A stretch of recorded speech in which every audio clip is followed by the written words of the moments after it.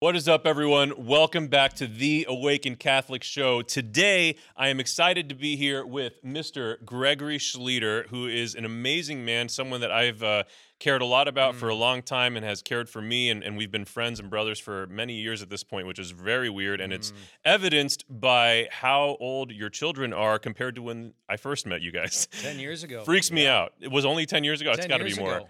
That's crazy. In fact, we're coming up on an anniversary. This Pentecost was the very first Ignite experience that you led. Oh my gosh.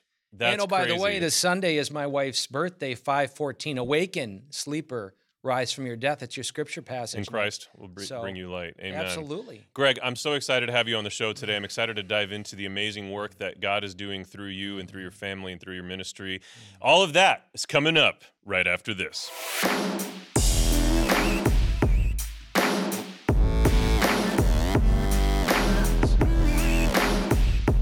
Ladies and gentlemen, welcome back to the Awakened Catholic Show, not your grandmother's Catholic talk show, unless she's a really, really cool grandmother. Today, we're going to be talking to Greg Schleuter, who is the president of Image Trinity and ILoveMyFamily.us, Mass Impact, so many amazing things that are happening.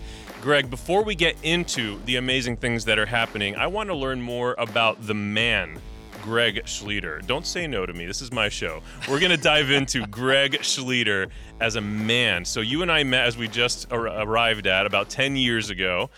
10 years ago, almost exactly. We did our first event together almost exactly 10 years ago. That's right. So when I met you, you were coming into the diocese. You brought your family, a bunch of beautiful little kids who were all on fire for the Lord, and it immediately became for me an aspiration to be like you in that regard. Like I wanted my kids to love Jesus, blessed be his name, as much as your kids did. And yeah, how did you do that? Wow. Like how did you and your family become what they were when I first met them 10 years ago? You know, there's a lot that could be said about that, but a funny story may punctuate this point. Okay. Early on, our number 5 of 6, Grace, we had 3 in diapers. We have 6 kids in 7 years. This is back in Erie, Pennsylvania. And Stephanie called from the other room. I don't know what I was doing, but she said, "Hey, Greg." "Yes, dear." "Well, you got 2 options. You can either change Grace's diaper or you can go and get milk." Now, is that really even a question? You know, I mean, that's a no-brainer, Yeah. right? And Grace had a particular gift of kicking out Chernobyl diapers. God bless her. I mean, she just had a gift. So I'm out the door. I'm getting the milk. And, of course, for us, we get like 4 or 5 gallons at a time. And they would always tease me, "Why don't you just buy a cow, dude?" Right? Yeah. You know, so I come back, and Stephanie has that look like Everybody Loves Raymond, that dynamic between the husband and wife, really no words. She's looking at me. That impels me, the look impels me to be searching my memory banks. What did I do? What did I say? You know, what am I going to find out here as I just walk in the door balancing these 5 gallons of milk? I set them down. And she says, "Well, I just changed your daughter's diaper." And for us, that was always, you know, God bless you. You are holy. You are sacred. It's all of that. But Stephanie proceeds to tell me, you know, she's changing her diaper. It's this disaster. You know, we have yellow tape typically when the garbage men come by. And, you know, I'm sure they draw straws as who has to take the Schleuter garbage when that happens. So Stephanie says, changing her diaper, it's a disaster. I'm like, "Grace, I want to help you. You need to start using the toilet," that sort of thing. And Grace starts doing her little impish, and Steph says, why are you doing this? And she says, "I smell like bloody hell." And Stephanie says, "Where did you get that from?" And she goes, "Say it. Daddy does." So you asked the question, where do our children love Jesus and have a semblance of it? It was the earliest, most profound, punctual point that nothing surpasses who we are. Nothing surpasses who we become. So, I mean, even in our flaws, to say, "I need Jesus." Yeah, amen. And I invite you to journey with us in knowing Jesus, his loving, his forgiveness, but to pursue him. That they know when we pray or we lead worship or certainly the Mass in the fullness of our faith, that we're striving to love Christ, that we're connecting the dots of the things we're experiencing in the world around us with prayer, that he is our Lord, he's our Savior, that it's real.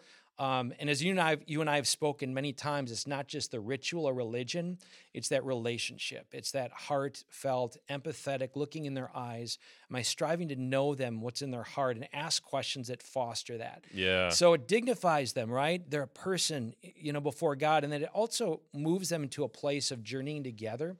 Yes, I'm their father in a provisional way, but it's together we're on this journey. So now the youngest is 18, turning tomorrow. That's so weird. And Anne-Marie, 25. It's amazing. So Yeah, and she started her own family. amazing, right? Yeah. A granddaughter. So that's the answer. I think it's just that we keep authentically pursuing Christ as the answer to every desire. I love that answer because so many people want to put together a formula or, what is the best practice and let me kind of shove this religious image down my kids' throats, even though I'm kind of a hypocrite or whatever. I love that example of that raw, authentic expression of life and faith. That's such a beautiful story too about what was it, bloody hell? Is that what Right. I smell Grace like said? bloody hell. Yeah.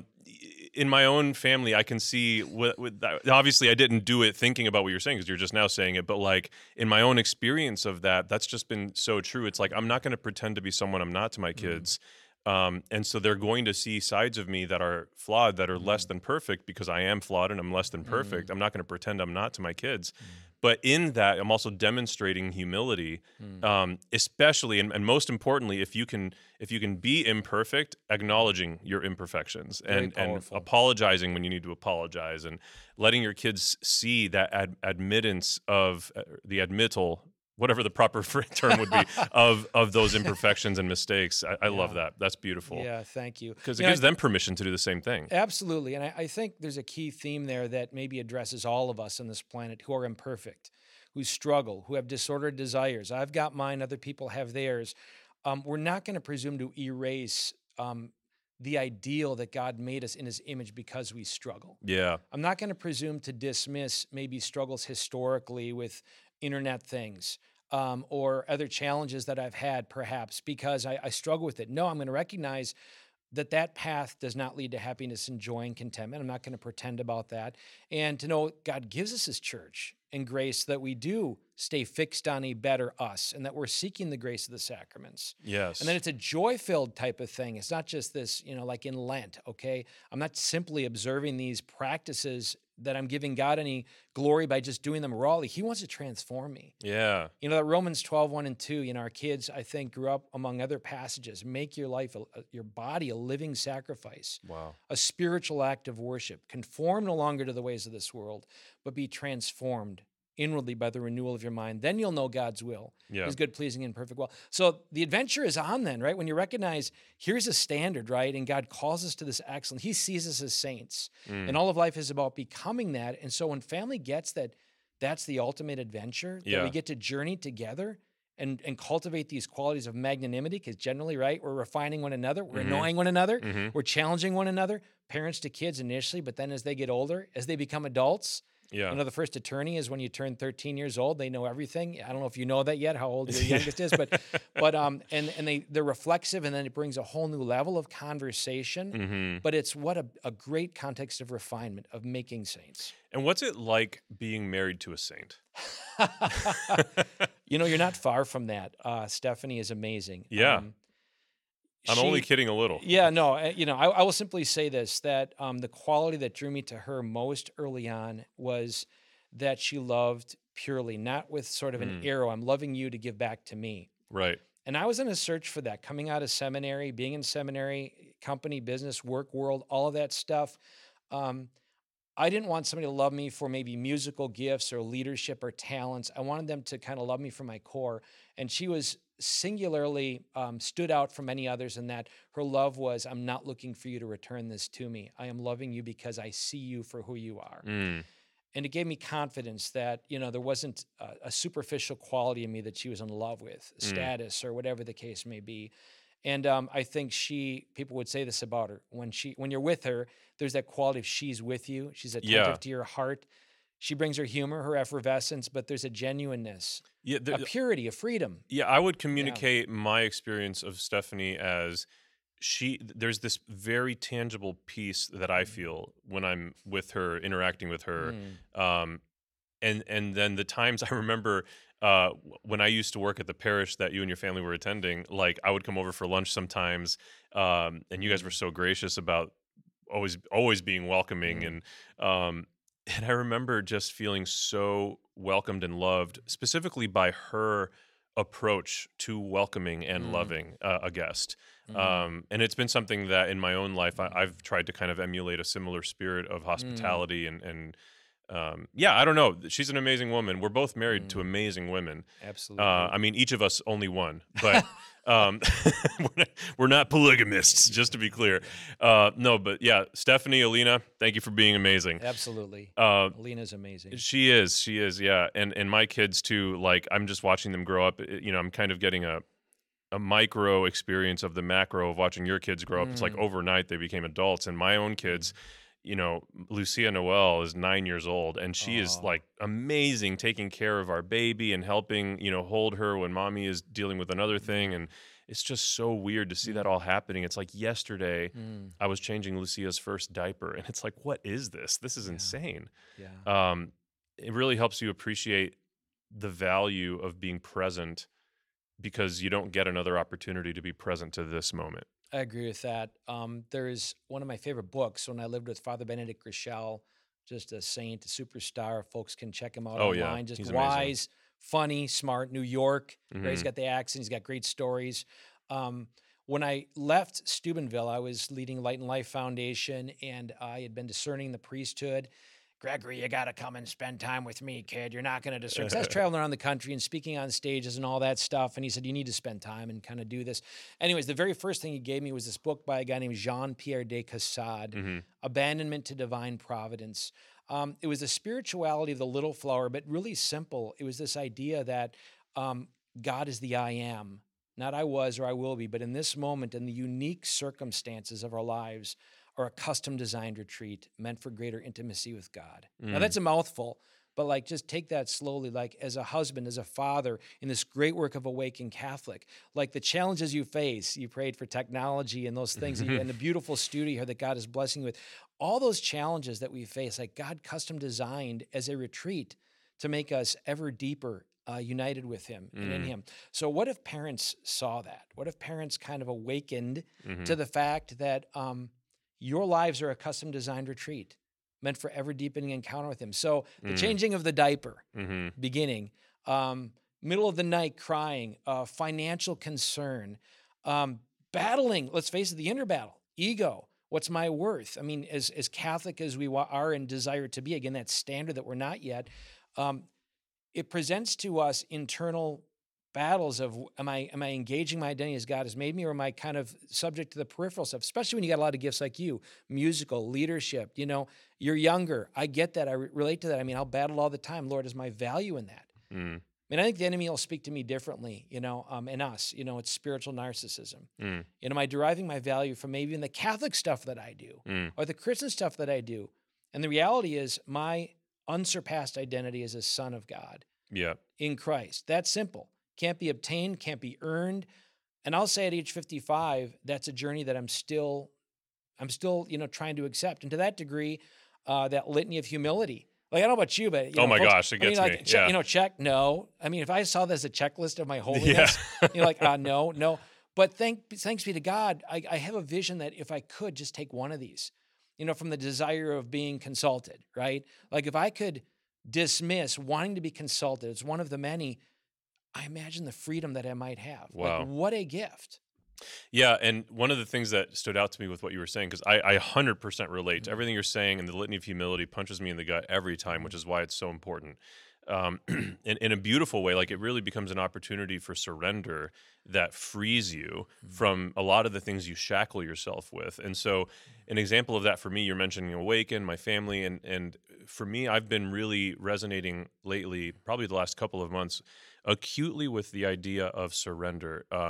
A friend of mine wrote a book, and I don't know if this was a Holy Spirit thing, but when she mailed me a copy of it, she wrote in the back, or in the inside cover, she wrote, "Just surrender." And ever since I got that note from her, I've just really been honed in, like God is asking me to surrender in all things. And so when it comes to Awaken, when I am staying up crazy late to work on something in a way that's frankly unvirtuous or vicious, that represents an occasion where I am not acknowledging correctly whose this is. Mm. This is God's thing. Mhm. I think, was it Saint Pope John Paul II who said something to the effect of like, I'm going to go to bed now, this is yours, God, or something Right. like John that. Or the was 23rd. it John Yeah. the 23rd said that? Yeah. Yeah. So it's kind of that idea that Mm. like, are we willing to be humble enough to realize Mm. none of this is ours? Because it's actually a gift to do so, because it brings the freedom of like, this isn't your responsibility. Like, Yeah. you need to be a balanced person. Mm. And then carrying that over to the family, like I've been doing this prayer now, like at the beginning of the day when I do morning prayer with Alina. God, I surrender my kids to you. Yes. Like, they're yours. Yeah. There's freedom in that. Absolutely. You know, we do the best we can, but Yeah. Psalm 127. When you get older, you find the same passages you maybe knew, right, as a child. When you go to Yeah. Mass, you hear it again and again. I think what happens, though, is certain passages become doors. Like you see them tangibly as something you can turn the handle, open up, and enter into a level of awareness. You awaken. There's a dignity about it. In Psalm 127, unless the Lord builds the house, yeah. we labor in vain. And I like you, we're blessed to know a lot of folks who aren't believers, Mm-hmm. Christians, Catholics, and they exhibit tremendous levels of freedom and self-awareness and goodness and kindness. Honestly, Nick, I'm kind of envious in a lot of ways. I'm like, I want to have a purity of that. I get why many would say, why do you need God? At some level. I mean, I get at some level, why do we need to jumble this up with sort of this? And I think it's a challenge to us of, do we have this personal connection with Jesus that's motivating us, or is it an external, calisthenics that we're following and patting ourselves on the back? I think many of them look at us and they see there's kind of a self-righteous indignation from them. They think they're better because they go to church on Sundays, but what happens when they leave church? And I mean in the interior of their lives. Andrew Reinhardt, one of your, great hosts of a program, really understands this dynamic of a full human person. Yeah. The glory of God is man fully alive. And maybe many Catholics could come to understand, yes, pray your novenas, your rosaries and all that, but holiness is also an understanding that the human person, the body, music, all that's in culture. It's not just this subset of those things explicitly branded Catholic. All that is good and true and holy, we're meant to partake of. And many who don't have that explicit connection are partaking of those streams of living water in a certain way. Right. Now, if only they'd connect. Right. If only they'd ask the question, do you know where this derives? Yeah. I think some of that, I will say, is some of maybe my healing, which I think is a lifelong project. Benedict said, if you understand healing to a sufficient degree, you see that it's about redemption. Bob Schutz is all about this, right? Yeah. And his history and his brokenness and his dad walking out the door, the honesty. It's an integration, right, of this human experience of brokenness woven into a kind of faith that needed to mature and see a realism of our Catholic faith. So the healing, I think, for me comes with a little bit maybe recognizing that all that is flesh and human, God dignified by becoming flesh and living it honestly, authentically, and telling our stories, talking about the warts, talking about the difficulties, back to the original story I told. I want to proclaim my brokenness. I want to proclaim all my woundedness, because that way, if people see any semblance of good, they know that it's not of my own power. Amen. We're brothers long enough. My warts, I know yours somewhat, Praise God that if you see any good that flows from this, you can say, well, that's the glory goes to God. Amen. And how does that not open the door? I think there's a bit of an invitation to the culture then that says, hey, I'm with you. Yeah.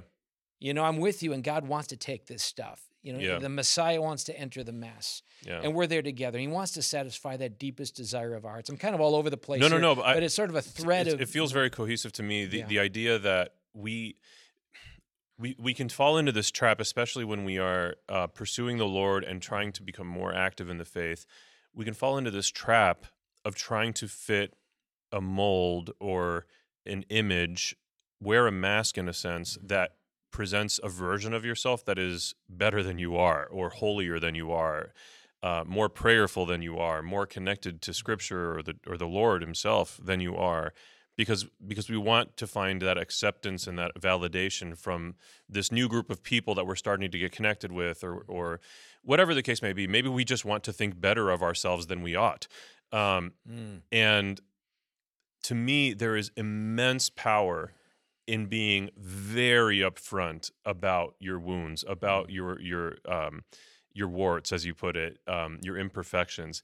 When I'm preaching a mission or I'm talking on a podcast or whatever it is, I am ultra like there's pretty much nothing I hold back about myself because especially the negative stuff, because glory to God for anything that you see, like you're saying, that is beyond that is better than that, because anything that is better than that is God.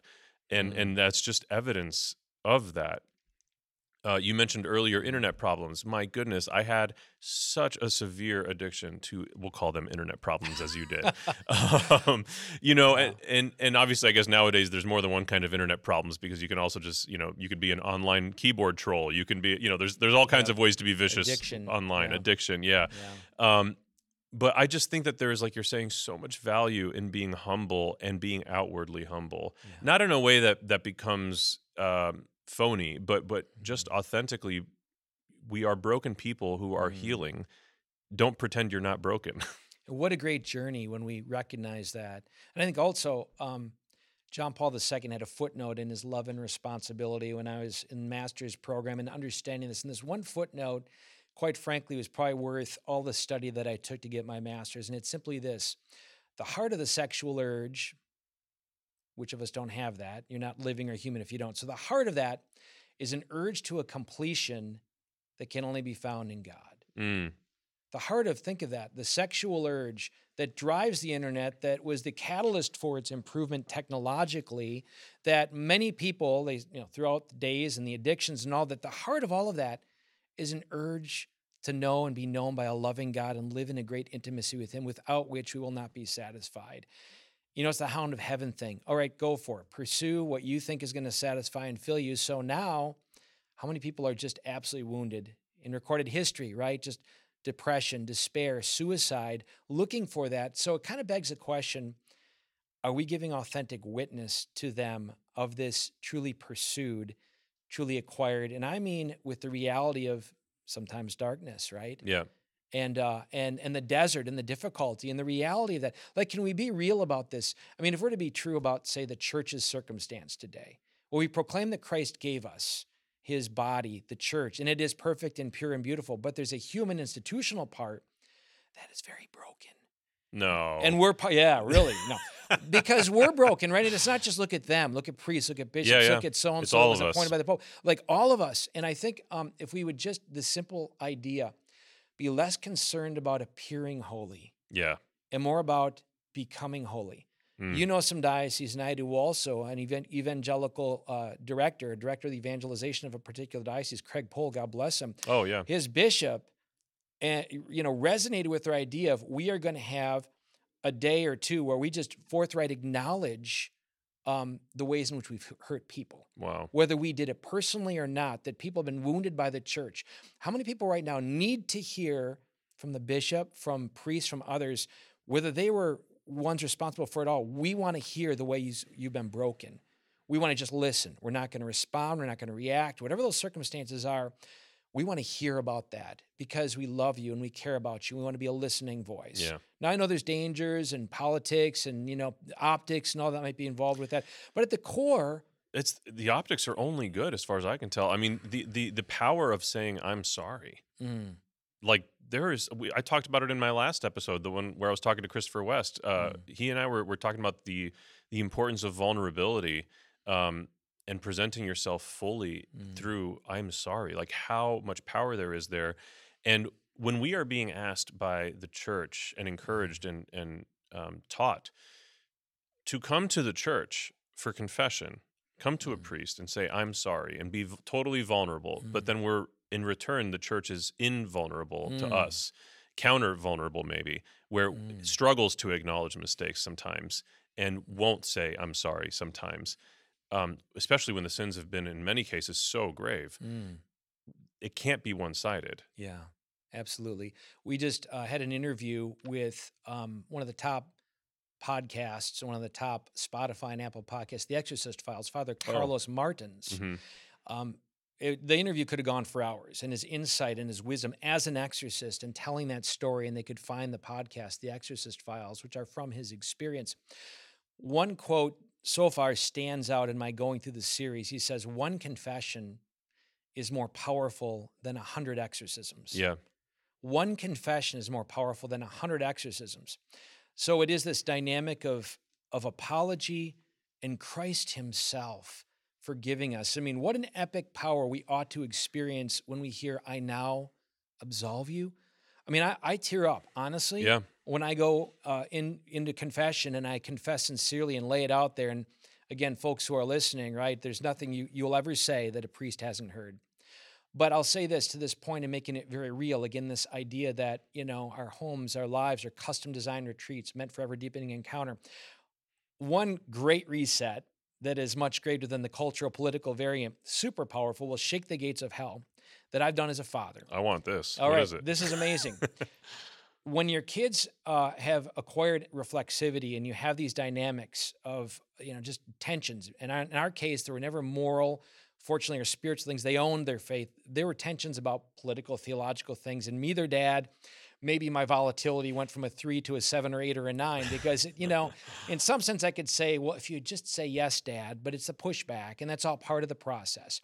If I advised my younger self, it would be, Greg, be magnanimous. Know that they're not going to understand everything you're talking about. And hopefully they will understand the difference between discussion and declaration. I love you, but... And I just, you need to accept, though, that this conversation, now it's a declaration. So that's point one. Point two, though, is I've inflicted a hurt in their lives by raising my voice, by being volatile. And it's affected them. And they will, because of the volatility, they will cloud over all of the 99% of love, of kindness, of I want to apologize, forgive, the whole deal. The praise, the worship, the listening, because it was of such a nature that, there's splinters in their soul to receive. There's brokenness there. And in our home, shut up was the F word. We didn't use the F word. I mean, but when we said, just like when I came to a point where I'd say, that was the ugliest. yeah, exactly. Yeah. So now when I tell many of my friends, like, oh, you're such a lightweight, they're talking, but I don't, but in our home, we wanted it to be that way. And that would come out when there was like an escalation and I would just get angry and upset. So I'm confessing this. So the great reset is this.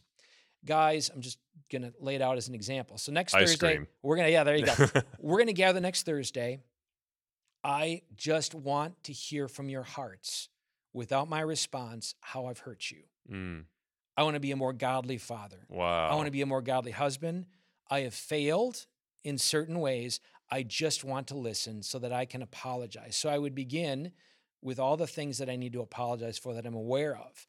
And then I'd say, I want to hear from each of you sharing with me ways that I've hurt you. And this is, you're only going to hear from me, I'm sorry, and pray for me. And that does so many things. Yeah. It creates trust. It demonstrates that I'm listening to them. Now I'll say to you, a number of those things, as you might imagine, are nuanced. They may not remember the circumstance. They may not remember what happened to it. But it's a huge reset of a step of healing. It's a huge way of going forward and giving them a confidence. And then I would say, I don't want this just to be this amazing moment, right? Like the talk. We could talk about that. I want this to be a culture of this. So if it's next week, there's more things you need to say to me. Dad, let's go for a walk. Wow. And again, I'm just going to listen. Now, at some point, I'll say, as they've gotten older, they've said, Dad, why don't you share with us? And that's happened also. Wow. So probably 2 or 3 times, we've done this great reset thing that clears the stage, I think, significantly and opens the door to those streams of living water flowing in new ways. That is so beautiful. Just to make them feel like their hearts are worthy of being heard. Yeah.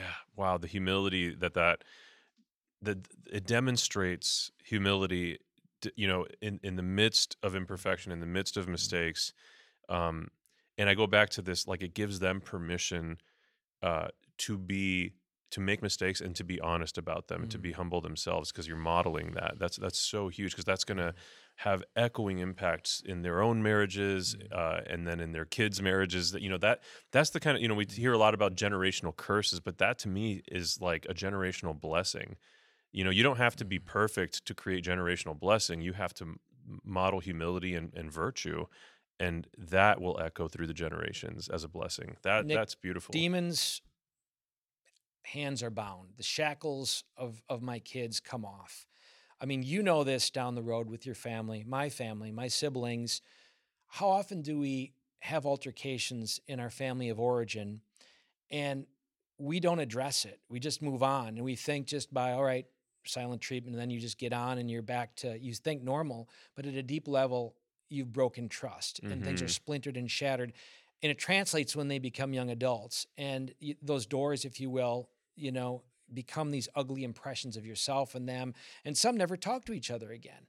Yeah. What if at an early age we taught our children, as we did with our Live It Gathering Guide and that sort of thing, to apologize and forgive? Yeah. Because really, we're made for this Niagara Falls of grace to flood us all the time. Yes. And the question maybe isn't, Lord, send your spirit. Yes, he's pouring it out. He's pressing in all the time. Yeah, we're asking him to do something he's already doing. Right. And so the question then is, well, why isn't it happening? Maybe we ought to ask, well, what are those obstructions? What are those things? And typically it's this Neil Lozano Unbound, unforgiveness, right? Lack of apology and renouncing these lies about our identity that we've inherited in our childhood. Yes. And I will say most Catholics, Christians want this, but they don't know how. Yeah. And they haven't inherited a culture or an understanding as parent leaders. It's sort of like the transfer from these great retreat programs to our home. Well, you're now the leader of the ultimate retreat, and that retreat headquarters is your home. To visualize our homes as that kind of place is really kind of what our movement is all about, is to try to understand, how do we do that? What does it look like? How can this truly be, when I say a saint-making culture, but to be the best version of ourselves, whether it's leading worship in case of Joseph, a recording artist, or a mother and wife, Anne Marie, or Dominic, one of the top podcasts for Running Effect. So cool. I mean, faith is woven into all of this. And it's the greatest excellence that we can forge our kids to have if they get that the heart of this is worship, to give worth. The root word of worship is to give worth. Wow. Yeah. That's beautiful. Before I want to keep diving into your mission and bringing the retreat home and all of that. But before we get into that, before someone goes on a retreat, presumably, ideally, they've received an initial proclamation of the gospel, the kerygma, you might say. So today, we're going to go into the kerygma speed round. You ready, Greg? I'm ready. Let's do it. All right. First question. All right. Who is Jesus to you? A title from Ralph Martin's book, Jesus Christ is the Fulfillment of All Desire. Okay. I love that. Very concise, very powerful. That's beautiful. Question number 2. What's an elevator pitch for a life with Jesus?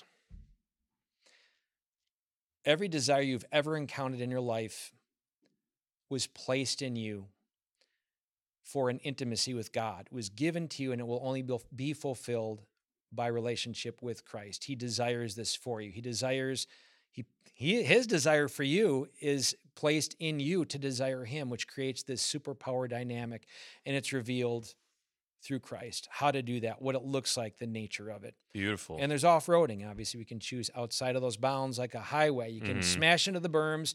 55 years old, I get that friends culture. Look around, as Cecil B. DeMille said, you can't break this moral law. You can only break yourself against it. Try as you will. And sooner or later, you're going to discover he desires that we have this abundant life in him. Amen. Amen. Beautiful. Question number 3, final question of the kerygma speed round. Elevator pitch for life specifically as a Catholic. Which of us don't want fullness? Not just a part. We want fullness. And I say the Catholic faith is about the fullness of Jesus Christ. It's about asking not just, if you have a buffet, a few raisins or a few olives, but the steak, the meat, the fullness, the wine, the good scotch, a good Cuban Havana Panatella cigar. He wants to offer us the fullness. And that's what the Catholic life in its essence is all about. So if you've been hurt, if you've been wounded by the institutional brokenness of the church, don't put that on Christ. In fact, many who have converted Catholicism have said there are many misunderstandings of the Catholic Church, and were I to believe those are true, I wouldn't be Catholic either. Wow. Yeah. Amen. Great kerygma speed round, Greg. Thank you. Beautiful. Yeah, absolutely. I love all of those responses. Okay, so before we get into the family stuff and the household stuff, the work of your mission, I wanted to address something that actually, on the day of recording this, just last night, there was a very interesting CNN-hosted town hall with President Donald Trump. Did you catch this? I heard about it, did not see it. Yeah, so there was this really interesting moment. It was very riveting. You just see everyone in the room was on the edge of their seats, and basically the hostess of this town hall, I forget what her name was, Kathy something maybe, but she says she poses this question, and she was a little bit abrasive throughout all of this, but she comes out of nowhere with this question. She says, President Donald Trump, what is your opinion about what is missing from today's society? And he says, well, the Catholic Weird Stuff segment from the Awakened Catholic show. And so we've gone too far. We've gone too long. Wait, he mentioned without bringing the Catholic Weird Stuff segment to the people of the United States of America. So Ethan, hit it. Catholic Weird Stuff. Why do they do the things that they do? Let's learn some Catholic Weird Stuff. It's super weird.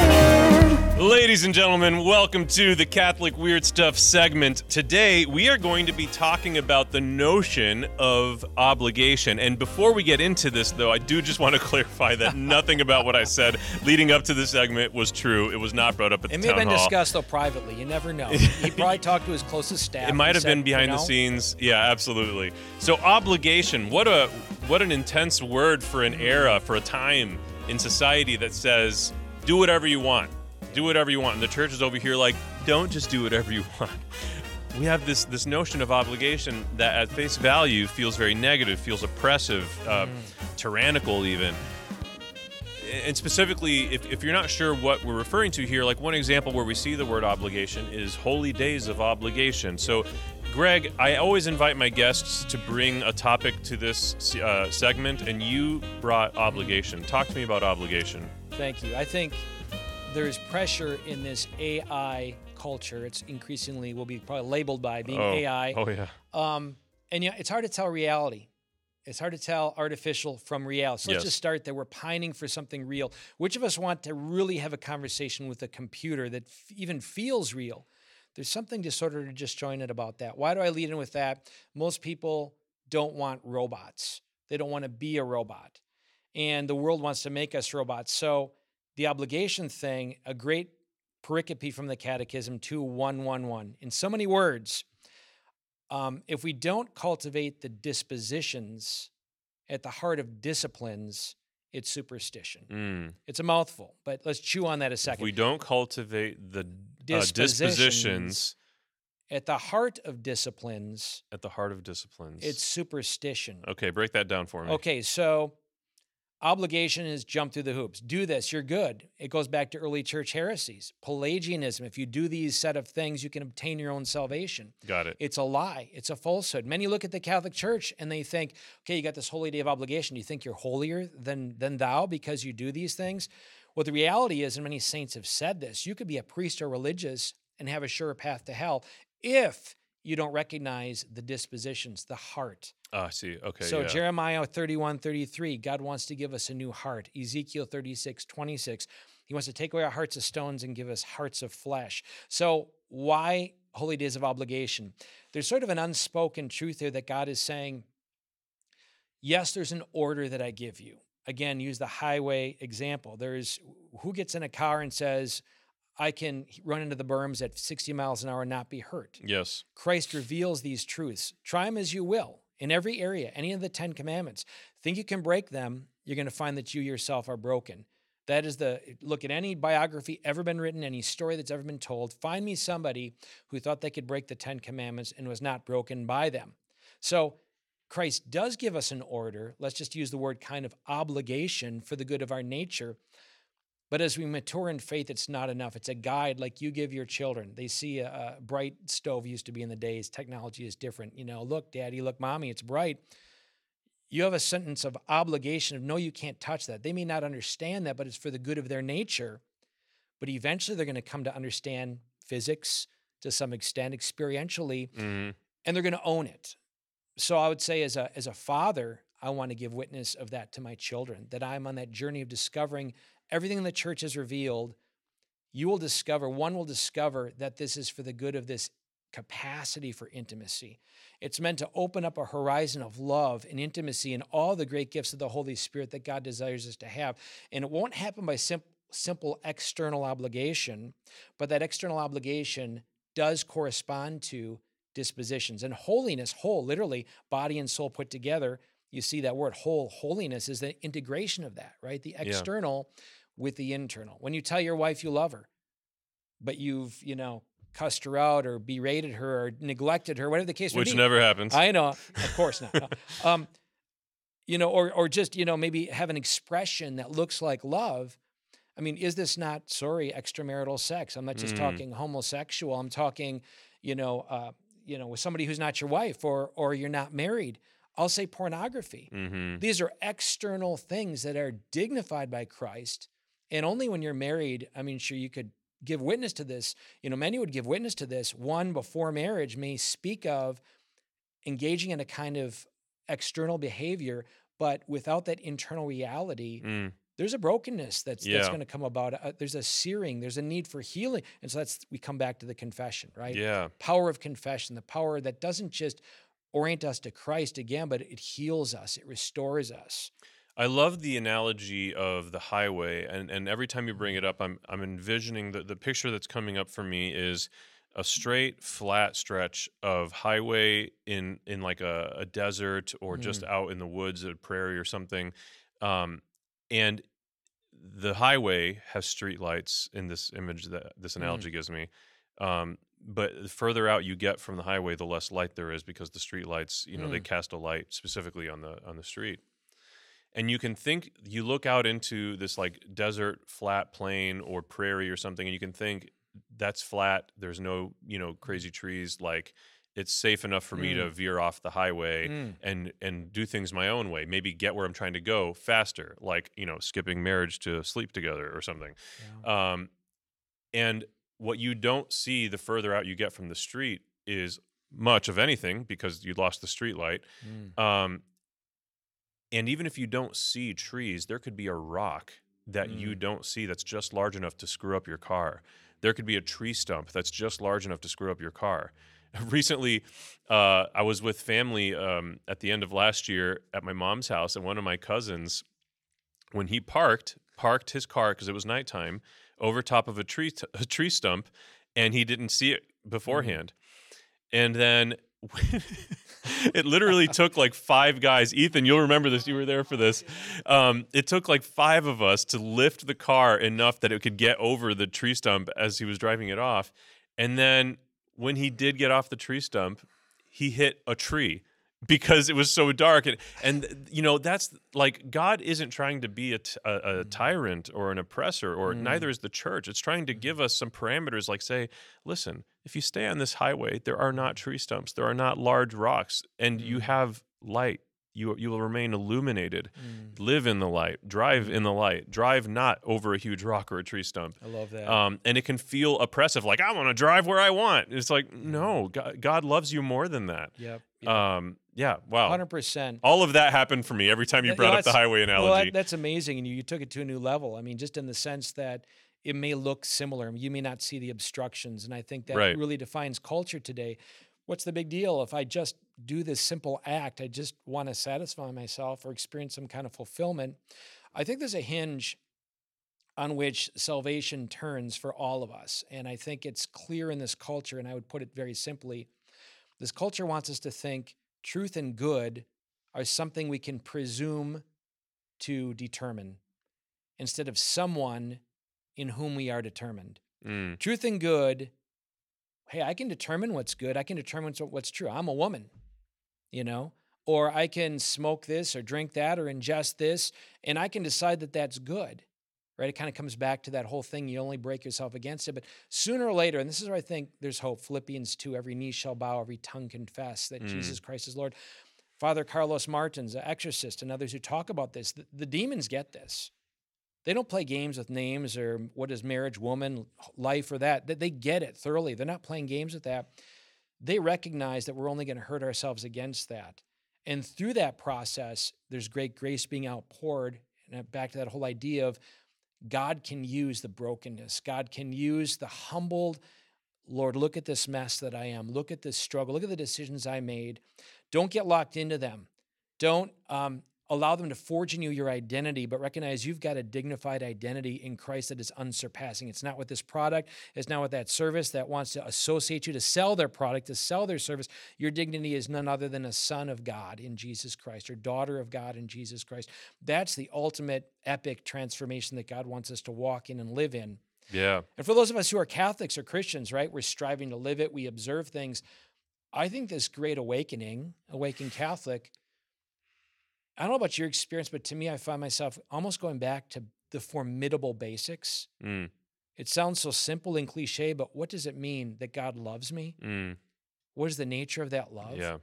And I mean, to really unpack that this God-man entered flesh and blood, and if it was just me, looking at a cross, staying on there when he knows he's got the power of the Godhead to call on angels and saints and be healed instantaneously, stays on the cross because he sees this moment of everybody who's watching right now. He sees the brokenness, he sees the suffering, he sees the shame, he sees the disconnect. And if for just that person right now, he would stay on that cross, that they would experience his life-giving blood outpoured. The greatest tragedy isn't that we sin or that he dies on a cross, but that we don't receive the healing grace in every new moment that we experience it and seek to walk in that life, in that light. And I want a culture, quite frankly, I want to be in a culture of brothers and sisters who get that and reinforce that and have that conversation and walk life in the Spirit, right? The wind in the sails, not just the externals, but this power of the Holy Spirit. We're coming up on Pentecost, the second chapter of Acts. That was not just for long ago. I mean, that is for here and now. God wants to pour forth his Spirit.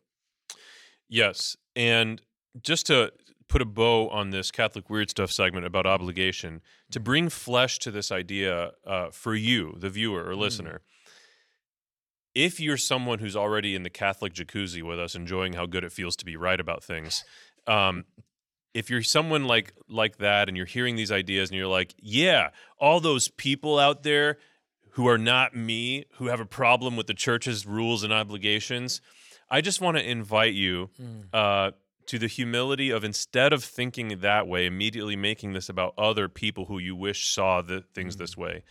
In humility, ask the Holy Spirit to guide you in reflecting on what are the parts of your life, and I want to do the same thing.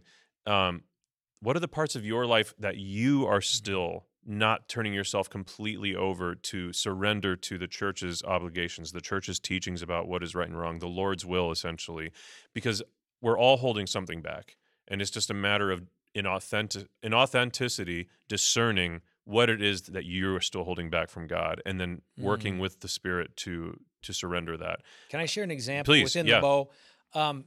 So I shared the story of the Great Reset that dads, moms can do in availing to their children, apology, huge power. But literally last week, listening to the Exorcist Files, again, true accounts, Father Carlos Martins, some stories speak of the way in which the enemy captured them by invitation through something as quote-unquote innocent and benign as a Ouija board. Oh, sure. Tarot cards, the whole deal. The stories are there. Never expected it, never intended it, but at a young age, tragic stories. So I'm thinking to myself, there were a few times, maybe 11, 12, at a friend's house. You know, it was on the shelf with Monopoly and Sorry and all these other games. Yeah, it's the Ouija board, you know? Oh, did you? Oh, yeah. So there were a couple times, just, again, I didn't have this connection. Greg, this explains so much. Bro. I'm kidding. Well, okay, so here's the story. Yeah. So I am very mindful, listening to the Exorcist series, that it isn't just these epic Exorcist head-turning around, bright-eye moments. Pea soup. Yeah. There are pieces within us that are unhealed. There are ways of thinking. There are ways of living. And it was the middle of the night. At my age, at times, God just keeps me up and I pray. And it really is a delightful time. 2 a.m, 3 a.m. It was one of those moments. And I just, in the nature that Father Carlos Martin speaks of, it's about jurisdiction. Satan doesn't have jurisdiction for a Christian, but we give him permission. These two words, jurisdiction and permission. And he speaks of the fact that the exorcist is not to liberate them from demonic activity. It seems surprising. It's to gain from them awareness of the ways in which they've allowed the enemy jurisdiction, that they would renounce him and reclaim Christ in simple form. They tie together. But it's a little confusing, but they tie together. So anyways, middle of the night, I find flowing from my soul awareness of the Ouija. Lord, if there's any, and I didn't experience anything from playing this seemingly benign game, but just, you never know. I mean, other than all the levitating and... Well, let's keep that, yeah. Lord, if there's any way that my soul mind, heart, body, emotions have been influenced by partaking of this, I renounce its influence. I renounce the enemy. I renounce its effect in any way, shape, or form in my life. And I kind of had, again, was it because, who knows, my mind psychology, shivers going down my spine. Yeah. And then it turns to Jesus Christ. I love you. I live for you.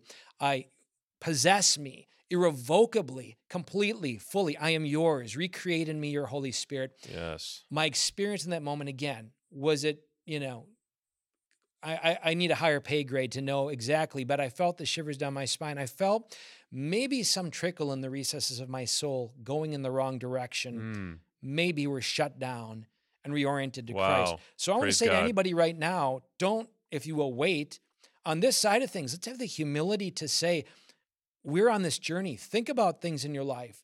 Something somebody said to you, an unkindness, an injustice, partaking of anything of the occult activity, Ouija boards, tarot cards. Don't wait to renounce any influence of the enemy whatsoever and be flooded and filled with the power of the Holy Spirit. And of course, to go to confession if it's applicable. And there are things also outside of the overtly occultish, like consuming of pornography, like, frankly, masturbation or any type of disordered sexual behavior, even allowing yourself to feel an undue type of anger towards another human, right? Anything that comes even remotely close or is a remote fraction of hatred, and all of that, jealousy, all of those things, they are all small open doors, maybe sometimes larger open doors that need to be rebuked. Yes. Because similar, even though it's not overtly occult, it is absolutely demonic in its invitation. So, that's beautiful, powerful story. I love that story, Greg. And I think the beauty is that God doesn't simply want us to conform our actions. And here's an amazing hope that I think even, quote unquote, the best of Catholics don't get. Say in the realm of lust or pornography, God doesn't simply want us to secede from those practices. He wants to change our hearts to have his heart. It is possible to have a rehabilitated heart that we desire what he desires. It is possible to live a life without the curiosity that is the open door to lust. And really, it's this whole notion of authentic worship. But it is 100% possible. Not only possible, he gives us his son and his church to accomplish that. So that we are truly free from these little, the enemy prodding us and provoking us. And we recognize what is habit if not cultivating? Okay, I'm experiencing a temptation. I'm experiencing the attack. By the way, if I haven't experienced it, I tell my wife. I'll say, honey, I'm experiencing some attack of some sort. Usually for me, it's lust. Why? Because at the core of that is a desire for intimacy with God. And I'll say, we pray. And she enters into it with me. I stop it at the door. And it's like, it's not just a no. It's a yes. It's a provocation to say, Lord, you're inspiring me to seek you. Amen. And then my heart will seek you and worship you. Amen. And that relationship of vulnerability and prayer in the marriage is so huge. We talked about it in the last episode with Christopher West. He shared a very similar thing. He and his wife will pray if he's feeling a similar attack. So yeah, that's so awesome that you guys are doing that. And if you're doing something that the TOB guy is doing, you're doing something right. All right. So now, Let's go back to that, the marriage, the family, the children. The website for your ministry is primarily ilovemyfamily.us. Correct. Talk to me about this. What is this? All right. So following any great event, we have more podcasts and events and programming, all of which are phenomenal planting seeds. People's lives have been transformed, the retreats, the programs. Damascus, phenomenal place here in Ohio. Our kids have been part of this. Joseph leading worship, just great experiences of seed planting. The question becomes, how do we take that experience and bring it into the home so that we understand it isn't meant to be my great experience was with those people at that place at that time, or I need to plug into something else. God equips husband and wife through marriage and the sacramental grace to make our homes that place of ever-deepening encounter.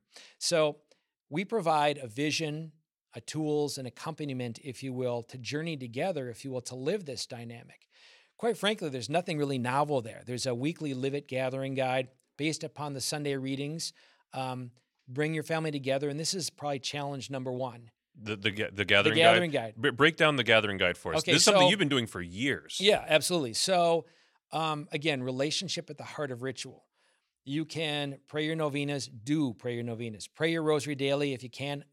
We all can. Do it. Yeah. Pray it daily. Certainly go to Mass, the sacramental grace from which it all flows. But now, age 55, hundreds and hundreds of families we've been exposed to. What's decisive for those families whose children reach the age of reason and own their faith, joyfully, sacrificially, alive? There are many things, but a key thing is they get this relational currency.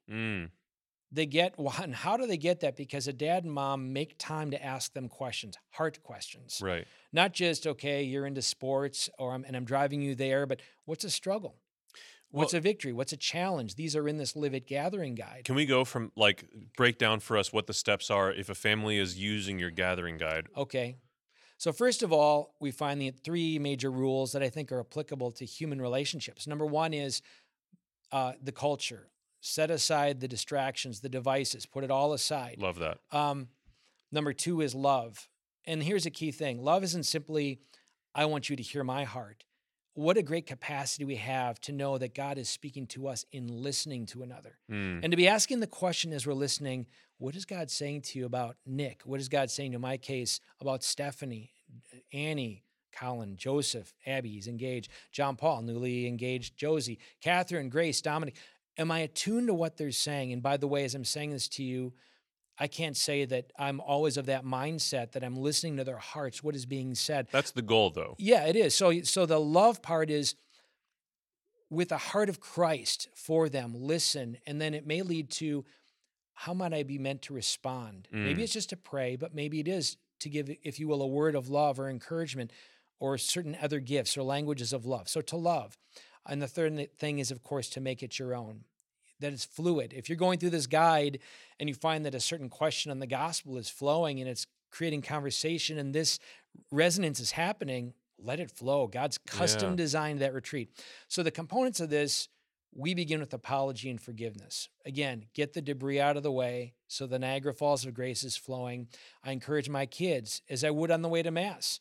Hey guys, and as they got older, I'd be, if you guys are holding grudges for each other, as that scripture passage says. Yeah, I think it's Matthew 5. Don't approach the altar. I think it's Matthew 5. Don't approach the altar if you have a qualm between yourself and a brother or something like that. There you go. Yeah. And let's get it out of the way. And oh, by the way, without doing that, isn't even just praying the Our Father kind of hypocritical? Yeah. Forgive us our sin. So it's easy to say, but to create a culture where I can say not simply, in our case, I apologize for something I'm mindful of, but there's a second part where we go around and say, do I need to tell you that you've hurt me? Without the response. Wow. And it may be something that they never knew. Somebody said something or rubbed them the wrong way. Clear the debris out of the way. Then we've got an opening prayer, simple prayer to orient us toward one another, towards God. We have fun questions. If you had $1 million, would you rather be a rock star or a movie star? Now, they can't all be Nick De La Torre and have them both. But anyways, no, just whatever the fun question might be. 50 questions there. They can pick one. Easy to answer. Some of them may be a little more challenging. What was a difficult time in your life through which you emerged a stronger person? Thoughtful questions that kind of open the doors, get the grace going. Then we have what are called daily questions, which hopefully we do daily. Whether it's over supper, lunch, dinner, what's a victory? What's a challenge? What's a way that grace has been outpoured? What's something new?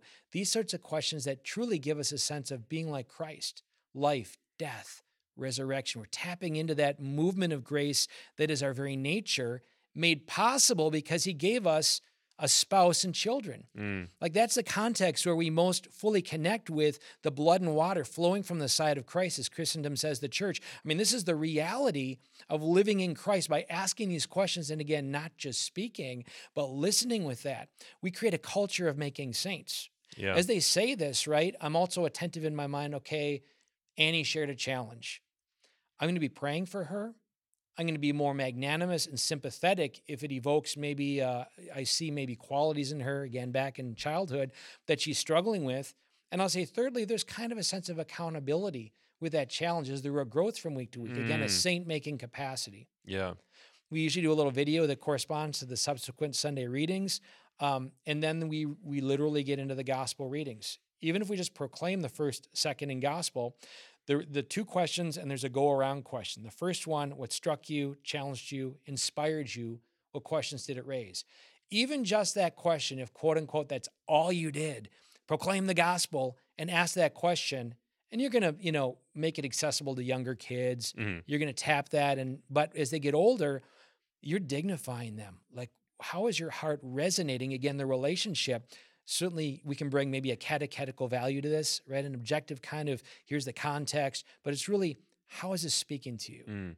The second question pulls something from the gospel. What is something here that is meaningful, that's a challenge for you? And the third is a go-around question. Now, this is really cool. So from the gospel, take in the message. For instance, let's all go around and, rotation, say in your family, we're all going to tell Dad, Nick, one way we see Christ in him. So you're going to hear from every member of your family how they see Christ in you. And then it's going to be Alina, and then it's going to be each child. One, it's tapping their prophetic ability to be attuned. That's going to give you a word that's going to bless you. And so it's going to bless them, and you're going to receive that word. That's going to dignify your nature. It really becomes, again, a saint-making culture. Mm. It kind of concludes with this, what's one challenge in your area that you're going to grow in until next week? And we do this gathering guide again. What's one area you want to grow in? So the gathering guide are kind of those components. And I'll say, if you do this regularly, we have 7-week challenges where we encourage that habit forming. Just commit to 7 weeks and see the difference it's going to make. It just opens up doors of grace and takes this profession. And I think this is the greatest challenge. There's a chasm between Catholics and what we profess and know and what we live. Yeah. And this fills that chasm by making Christ present in the relational currency, Trinitarian currency of husband, wife, and family.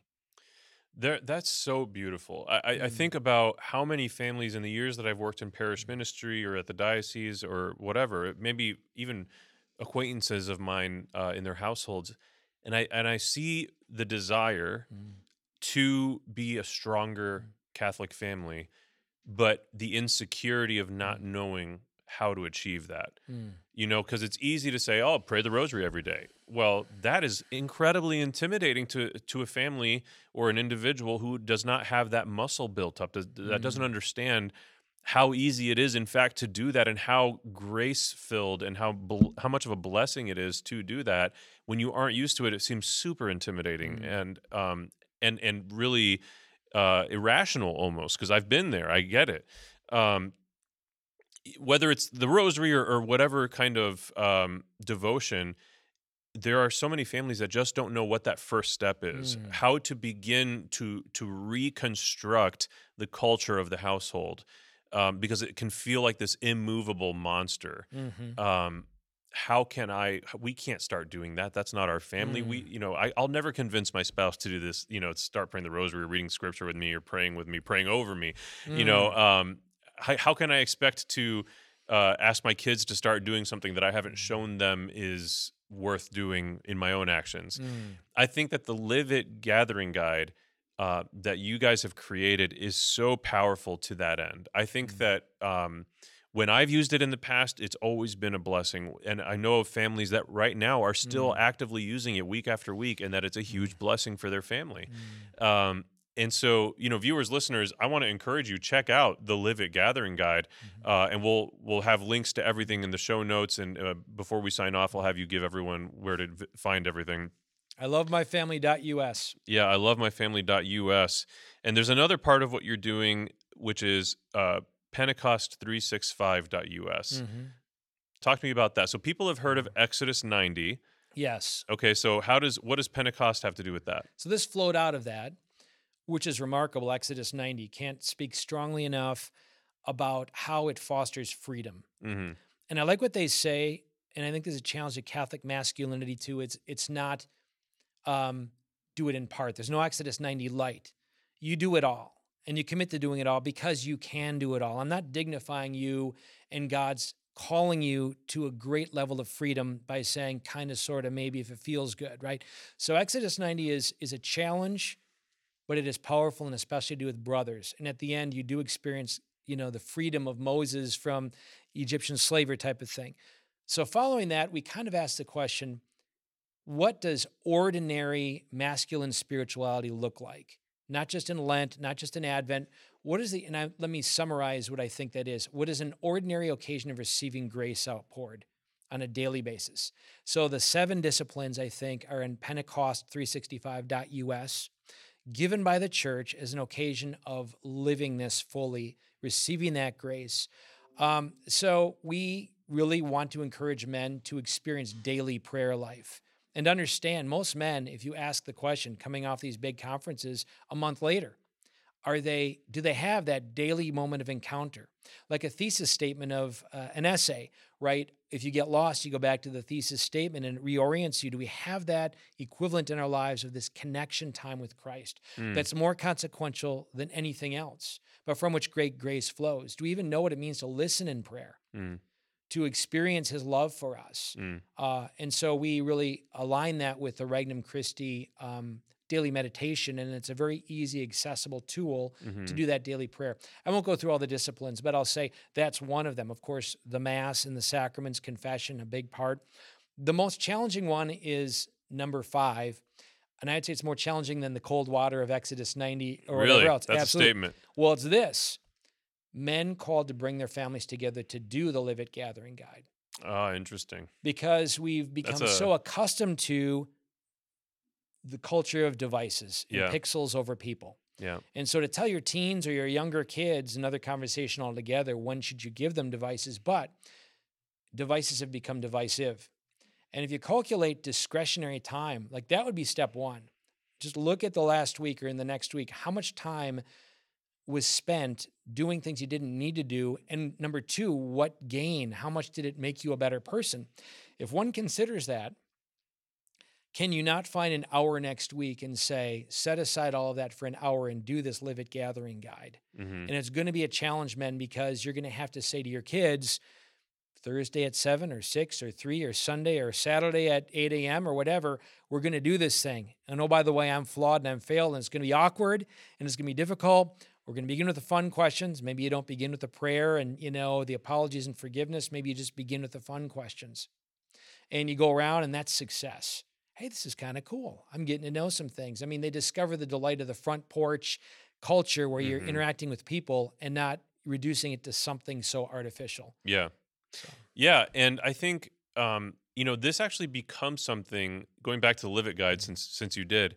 Well, first of all, it seems to me with the kind of breakdown of the Live It Guide, I Love My Family, from ilovemyfamily.us, and then the Pentecost365.us, it seems like a lot of what you're doing is trying to bring flesh to notions of our faith and disciplines of our faith that seem very lofty or distant, unviable to the average Catholic. You're bringing flesh to it and making it accessible, making family time and meaningful family time accessible, making discipline in the faith accessible. And I think that there's so much value in that because, again, people are so intimidated by beginning a new discipline, a new devotion, a new tradition. And so I love that. And when it comes to the Live It Guide, I was just thinking about some of the things that we've started doing as a family. When you begin new disciplines, new devotions like the Live It Guide or the Rosary, there is kind of that initial struggle to get the whole family on board, to get the kids to not do it so begrudgingly and whatever. But as you dive into it over time, because of the nature of how powerful the Live It Guide is, because of how powerful the Rosary is if you're doing that, if you do it well and you aren't coming across like a tyrant and you're really trying to allow the Spirit to move in it, the kids end up loving it. We just did last night a walking rosary for the first time of the year. Walking outside is what I mean because of the weather. Love those. And amazing. when we got to the end of the rosary, when we were still walking, our kids were like skipping and they were like, "Daddy, can we do this every night?" And I was like, "Yeah, why not?" Like, right. And we have this where we live in a neighborhood here in Bowling Green.